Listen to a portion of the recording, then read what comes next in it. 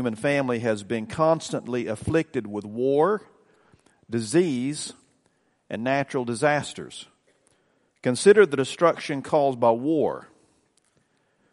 Chris Hedges' article, What Every Person Should Know About War, published in the New York Times in 2003, contains some sobering facts. He stated, of the past 3,400 years, humans have been entirely at peace for 268 of them, or just 8% of recorded history.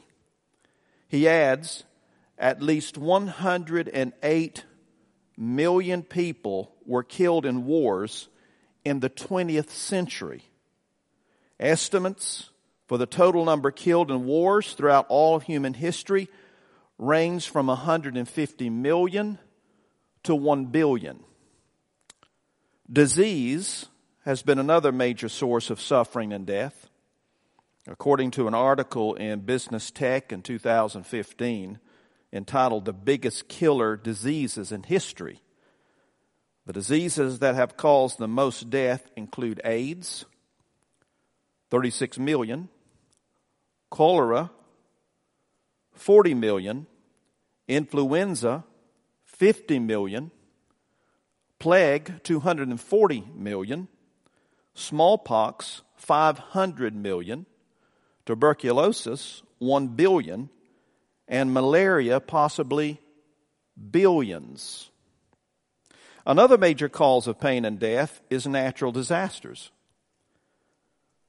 The World Health Organization reported in 2020 that every year natural disasters kill approximately 90,000 people and affect around 160 million worldwide. Throughout the centuries, millions have died due to natural disasters. These numbers stagger the mind, but they will pale in comparison to the death and destruction that is coming on the earth during the tribulation. In Revelation chapter 6, the Lamb of God begins to open the scroll with 7 seals. The breaking of the first 6 seals unleashes the wrath of the Lamb against a world in total rebellion against God. The first seal releases a white horse whose rider is the Antichrist. He promises peace, but his peace is short-lived. The second seal brings forth a red horse whose rider causes world war. A black horse gallops forth when the third seal is opened. This rider spreads famine and starvation throughout the earth. Death is riding the fourth horse that appears when the fourth seal is broken. The color of his horse is pale, representing death. Because of the sword, famine, pestilence, and wild beasts, the fourth seal judgment will result in the deaths of a fourth of the earth's population. With the breaking of the fifth seal, the scene shifts from earth to heaven. The focus falls on martyrs beneath the altar. These are the souls of those killed for their faith. They cry out for God to bring justice to this wicked world. When the sixth seal is broken, a combination of earthquakes and volcanoes will fill the skies with ash, causing the sun and moon to be concealed. Asteroids and meteorites will rain down upon the earth, and the mountains will be moved out of their places. Initially, people refused to connect the worldwide disasters and chaos with the wrath of the Lamb. However, breaking the sixth seal will cause overwhelming fear and strike the hearts of people literally around the world. Finally, they will realize that God is pouring out His righteous judgment, and the people will begin to cry for the rocks to fall upon them to hide them from Almighty God. Chapter 6 closes with a stirring question, and this will be the question for this evening. It's concerning the great day of wrath that has come. The question is, who is able to stand? Considering the worldwide catastrophe brought about by God's judgment, will anyone be saved? Can anyone survive? Chapter 7 serves as an interlude or parenthetical section so that this question can be answered. This passage reveals that two groups of people will be saved during these terrible times we know as the tribulation. Each of these groups is introduced through a new vision that John sees. So let's now go to the text, Revelation chapter 7, verses 1 through 3. And the first thing we see, notice the angels' service for the Lord. Verse 1 speaks about 4 angels standing. We find this phrase, after this, or after these things. You see it in Revelation chapter 4, verse 1. You also find it in Revelation 7:1, 7:9, 15:5, 18:1, and 19:1. Each time it is employed, a new vision is being introduced. Here, after this, indicates that the 6th seal vision is complete, and God is unveiling a new vision for John to see. The focus has been on the wrath of the Lamb against the wicked, rebellious world. Now the attention turns to those who are able to survive the tribulation. Look with me in verse 1, you'll find these words. After this, I saw 4 angels standing at the 4 corners of the earth. John's eyes behold 4 mighty angels capable of controlling the forces of nature.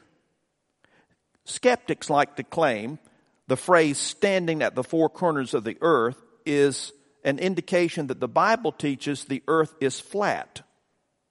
However, they fail to see that this usage refers to the 4 directions from which the wind blows: north, south, east, and west. The number 4 is used 3 times in this verse. 4 angels, 4 corners of the earth, and the 4 winds of the earth.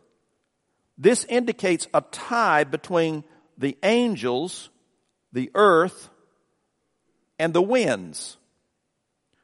Look at verse 1 again. We read on and see, holding back the 4 winds of the earth. The mission of the 4 angels is described as holding back the 4 winds of the earth. The phrase holding back comes from a Greek word which conveys the thought that the winds are pressing to be released. In Scripture, judgment is sometimes depicted by the 4 winds of the earth. For example, in the book of Jeremiah chapter 49, verse 36. Also Daniel chapter 7, verse 2, and Hosea chapter 13, verse 15. Here in Revelation, these winds represent God's judgment that will soon be set free to blow across the earth. Verse 1 goes on to say, so that no wind would blow on the earth or on the sea or on any tree. The reason the angels are restraining the winds is so that the judgment of God will be held back during this interlude. Throughout this period, judgment will not fall on the earth or on the sea or on any tree. Then we see 1 angel ascending. Notice, if you would, in verses 2 and 3. And I saw another angel ascending from the rising of the sun. John realizes the ultimate purpose of this pause in judgment when he sees another angel ascending from the east. Verse 2 goes on to say, having the seal of the living God. The Greek term for seal commonly refers to a signet ring. The seal was used as an expression of authority, a sign of legitimacy, and to provide security by kings and other authorities. The signet ring was pressed into wax to seal official documents. This, however, was no ordinary seal. This was the seal of the living God. As we will see in Revelation chapter 13, verses 16 and 17, chapter 14, verses 9 through 11, chapter 16, verse 2, chapter 19, verse 20, and chapter 20, verse 4, the Antichrist will place a mark on those who follow his leadership. However, the living God will seal those who are his. His seal will be the names of Christ and the Father. We read of that in Revelation chapter 14, verse 1. Let's continue to read in verse 2 and look on into verse 3 with me. He cried out with a loud voice to the four angels to whom it was granted to harm the earth and the sea, saying, do not harm the earth or the sea or the trees until we have sealed the bondservants of our God on their foreheads. The four angels hold back the winds of God's judgment so as not to harm the earth or the sea or the trees. This restraint will allow time for the angel to mark the bondservants of our God with a seal on their foreheads. We know those referred to as the bondservants are already redeemed. They will be used to proclaim the gospel of Christ throughout the remainder of the tribulation. The seal of the living God will protect these bondservants from the persecution of the Antichrist and his followers. Once the seal has been applied, the judgment of the Lamb will resume with the opening of the scroll's seventh seal. This will release even greater wrath than the preceding 6 seals.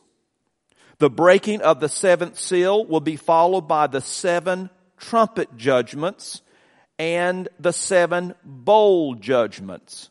But before the calamity strikes, let us see the identity of the 2 groups who will survive the coming great tribulation. The first group you will find in verses 4 through 8. The 144,000. These are the ones sealed for the Lord. Notice the number of the seal in verse 4. And I heard the number of those who were sealed, 144,000. Some take the position that the 144,000 is symbolic and represents the totality of the nation of Israel. However, it is best to take this number literally. Others hold that the 144,000 should be viewed as the church. There is no indication in the text that would lead one to conclude the church is represented by this number. Seeing the 144,000 as Jews who embrace Jesus as the Messiah is consistent with Paul's writing in Romans chapters 9 through 11. In Romans 11, verses 25 through 27, we read, for I do not want you, brethren, to be uninformed as to or as of this mystery, so that you will be wise in your own estimation, that a partial hardening has happened to Israel until the fullness of the Gentiles has come in. And so all Israel will be saved, just as it is written, the deliverer will come from Zion. He will remove ungodliness from Jacob. This is my covenant with them when I take away their sins. Now, on into verse 4, we see that these 144,000 are sealed from every tribe of the sons of Israel. Another reason to believe the 144,000 is a reference to Israel is because the terminology, every tribe of the sons of Israel. This is a very important key. And this is used exclusively in Scripture to refer to Israel. Also, the listing of the 12 tribes and the 12,000 people associated with each of them is further proof that the nation of Israel is the focus here. Then look with me, if you would, in verses 5 through 8. Here we see the names of the sealed. From the tribe of Judah, 12,000 were sealed. From the tribe of Reuben, 12,000. From the tribe of Gad, 12,000. From the tribe of Asher, 12,000. From the tribe of Naphtali, 12,000. From the tribe of Manasseh, 12,000. From the tribe of Simeon, 12,000. From the tribe of Levi, 12,000. From the tribe of Issachar, 12,000. From the tribe of Zebulun, 12,000. From the tribe of Joseph, 12,000. From the tribe of Benjamin, 12,000 were sealed. Now pay careful attention here. The unique way the tribes are listed in this passage has led to much discussion. However, the listing of the 12 tribes differs in order and names no less than 19 times in the Old Testament.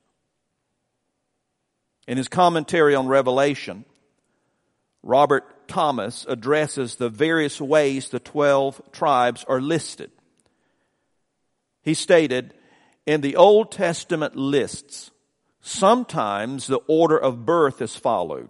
We see this in Genesis 29 through Genesis 35. At other times, it is the order of Jacob's blessing. You'll find this in Genesis 49. The order of encampment is another way they are listed. Numbers chapter 2. The order of census before the invasion of Canaan is used in Numbers 26. The order of blessing and cursing, Deuteronomy 27. The order of Moses' blessing, Deuteronomy 33. The order of the princes in Numbers chapter 1. The order of inheritance, Joshua chapter 13 through chapter 22. The order by the wives and concubines, 1 Chronicles chapter 2 through chapter 8. And the order of the gates of the city, Ezekiel chapter 48. Some of the notable differences found in the Revelation list include Judah's name appearing before Reuben. The likely reason is twofold. First, Reuben's birthright was lost due to his sexual sin with Jacob's concubine.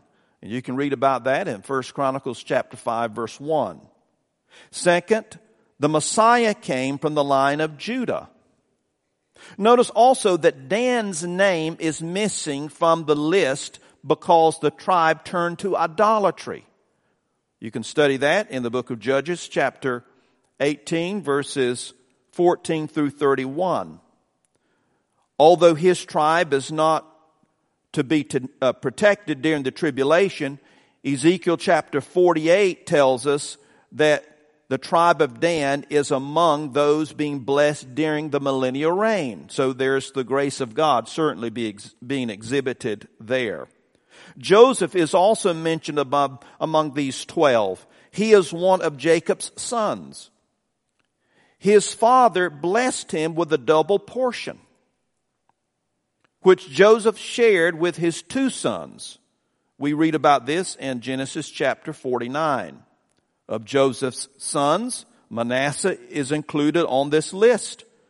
But his brother Ephraim is not, because his tribe also turned to idolatry. You can read about that in Hosea 4:17. Joseph's name is listed instead. But here's the bottom line.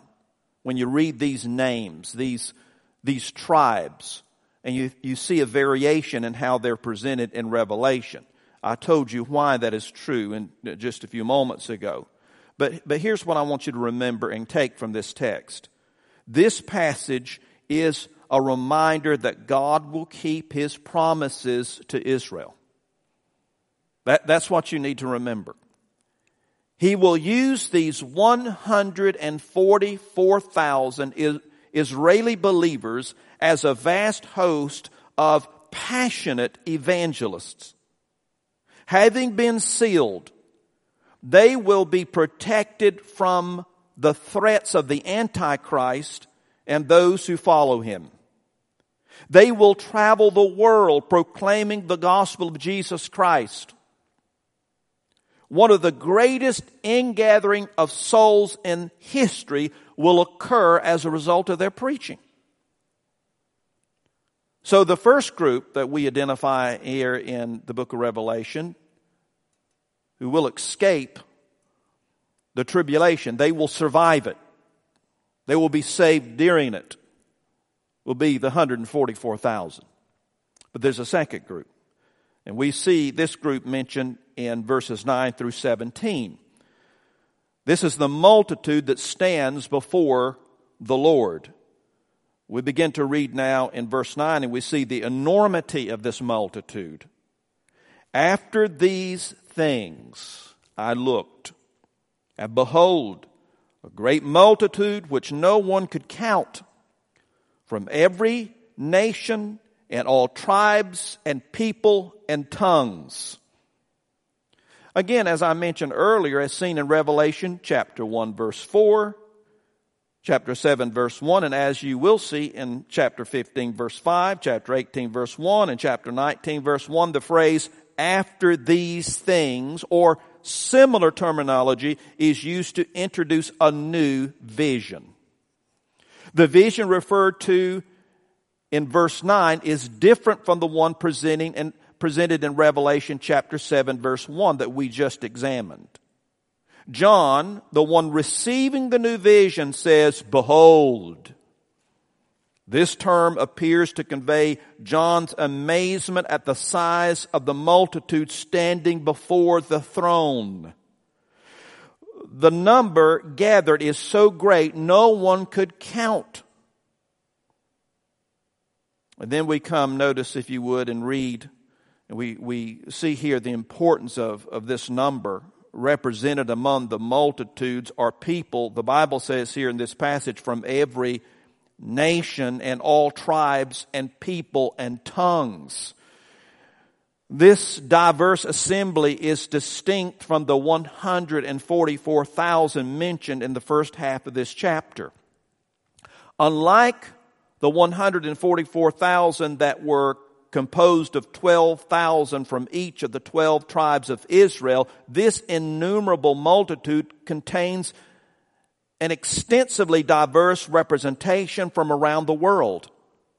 This massive gathering is evidence that the preaching of the 144,000 Jewish evangelists is having a global impact.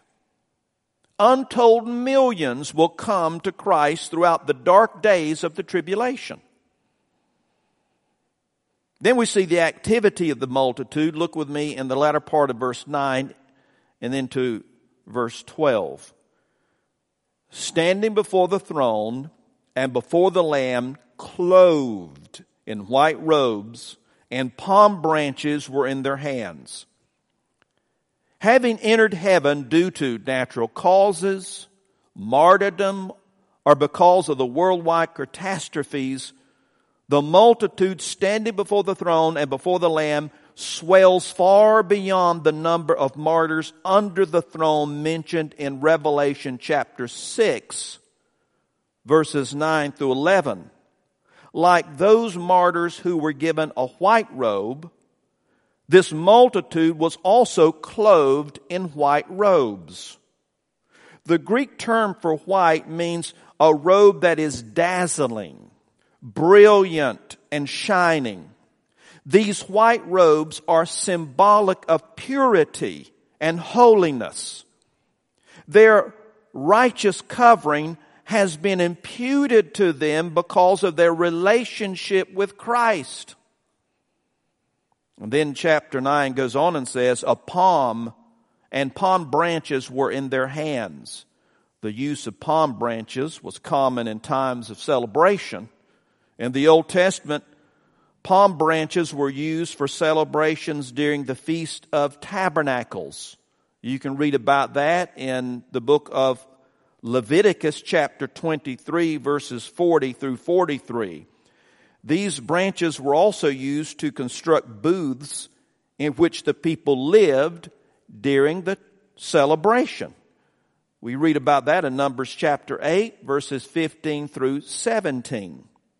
Observing this feast reminds God's people of His sovereign provision for them during the Exodus and the wilderness wanderings. In the New Testament, Jesus was greeted by people waving palm branches as He made His triumphal entry into Jerusalem before His crucifixion. Of course, that is recorded in Matthew's Gospel, chapter 21, verses 1 through 11.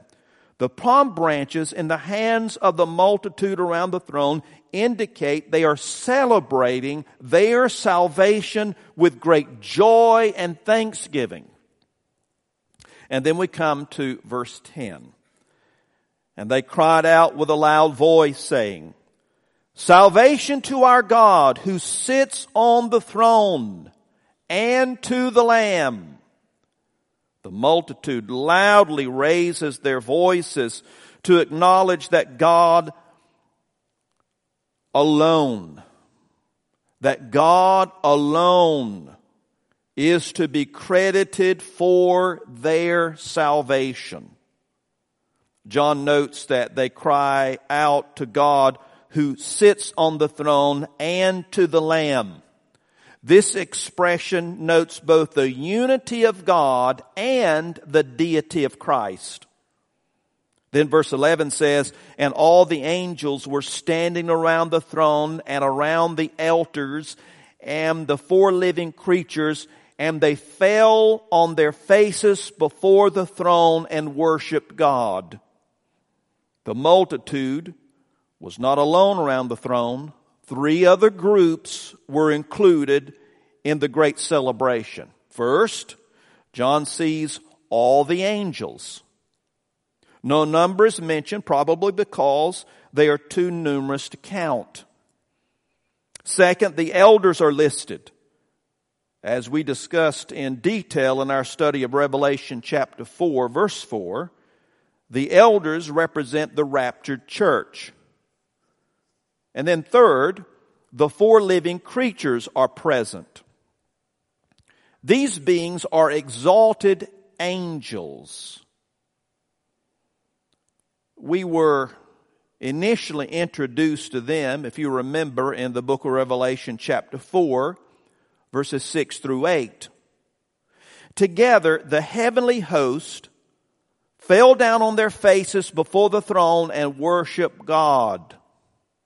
And then notice what they were saying. You can read about that in verse 12.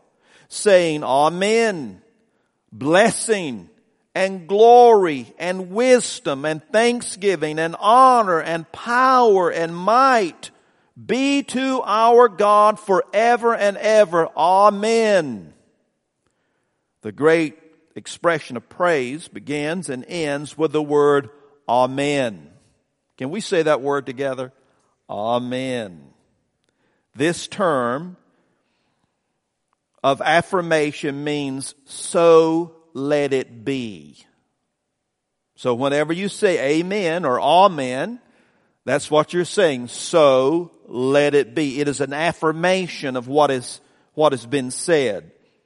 7 words are used to glorify God here in verse 12. Blessings, glory, wisdom, thanksgiving, honor, power, and might. This crescendo of praise is to our God forever and ever. God is worthy of all of our praise for now and always. This is truly a remarkable scene. Then as we look into verses 13 and 14, we see the identity of the multitude. Verse 13 tells us, "Then one of the elders answered, saying to me, These who are clothed in the white robes, who are they? And where have they come from?" A question is posed to John by one of the elders. This question is not asked for the purpose of acquiring information. Rather, the reason for the inquiry is to share important news. Verse 14 tells us, this is John speaking, "I said to him, My Lord, you know." And he said to me, "These are the ones who came out of the great tribulation, and they have washed their robes and made them white in the blood of the Lamb." John responds, "Lord, you know." His use of the term Lord when responding to one of the elders is not a recognition of deity, but simply an expression of respect. John concedes that he does not know the identity of the multitude or from where they come.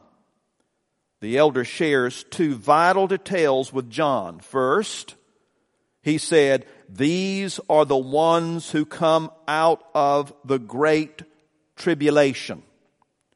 The people that make up the multitude were left behind when the church was raptured, due largely to the disasters and persecution during the tribulation, or in some cases, natural causes. These people died and appeared before the throne of God. They use the phrase "come out," or I should say the use of the phrase "come out of the great tribulation" implies more will be added to the number as the tribulation continues. He mentions a second important detail about this group. He said, "They have washed their robes and made them white in the blood of the Lamb." Despite the violent attacks from the Antichrist and his followers, these people have heard the preaching of the 144,000 Jewish evangelists and have responded with saving faith. The sacrifice of Christ on the cross and His resurrection has provided salvation to these new believers. Their faith in Christ alone has served to wash away their sins. The same salvation that you and I have experienced through faith in Christ will be experienced by those even in these most difficult of circumstances. And now we've arrived at verses 15 through 17, and we see the security of the multitude. Let's look in verse 15 together. "For this reason, they are before the throne of God, and they serve Him day and night in His temple. And He who sits on the throne will spread His tabernacle over them. Because they have been cleansed by the blood of Christ, they can come before the throne of God. Their service is rendered day and night in the temple." This expression, day and night, is meant to show continual service to God. Never again will these tribulation saints have to suffer pain or peril. God will spread His tabernacle over them. His glorious presence will cover them with protection. Notice in verses 16 and 17, "They will hunger no longer, nor thirst any more, nor will the sun beat down on them, nor any heat. For the Lamb in the center of the throne will be their shepherd, and will guide them to springs of the water of life. And God will wipe every tear from their eyes. Those around the throne are promised that their suffering is over. No more hunger, no more thirst, no more oppressive heat like they had experienced during this tribulation period while on the earth. Now the Lamb in the center of the throne will be their shepherd. Naturally, the shepherd cares for the lamb. But this is no ordinary lamb. This is the Lamb of God. He will shepherd His sheep throughout eternity. He will guide them to springs of the living water, the water of life, so that they will never thirst again. Their sorrow will be over, and God will wipe away every tear from their eyes. We have heard of the great awakenings that have impacted our nation throughout history. We sometimes pray that God will send another one. We should be praying that today. We desperately need one here in America. We long to see large numbers of people swept into the kingdom of God.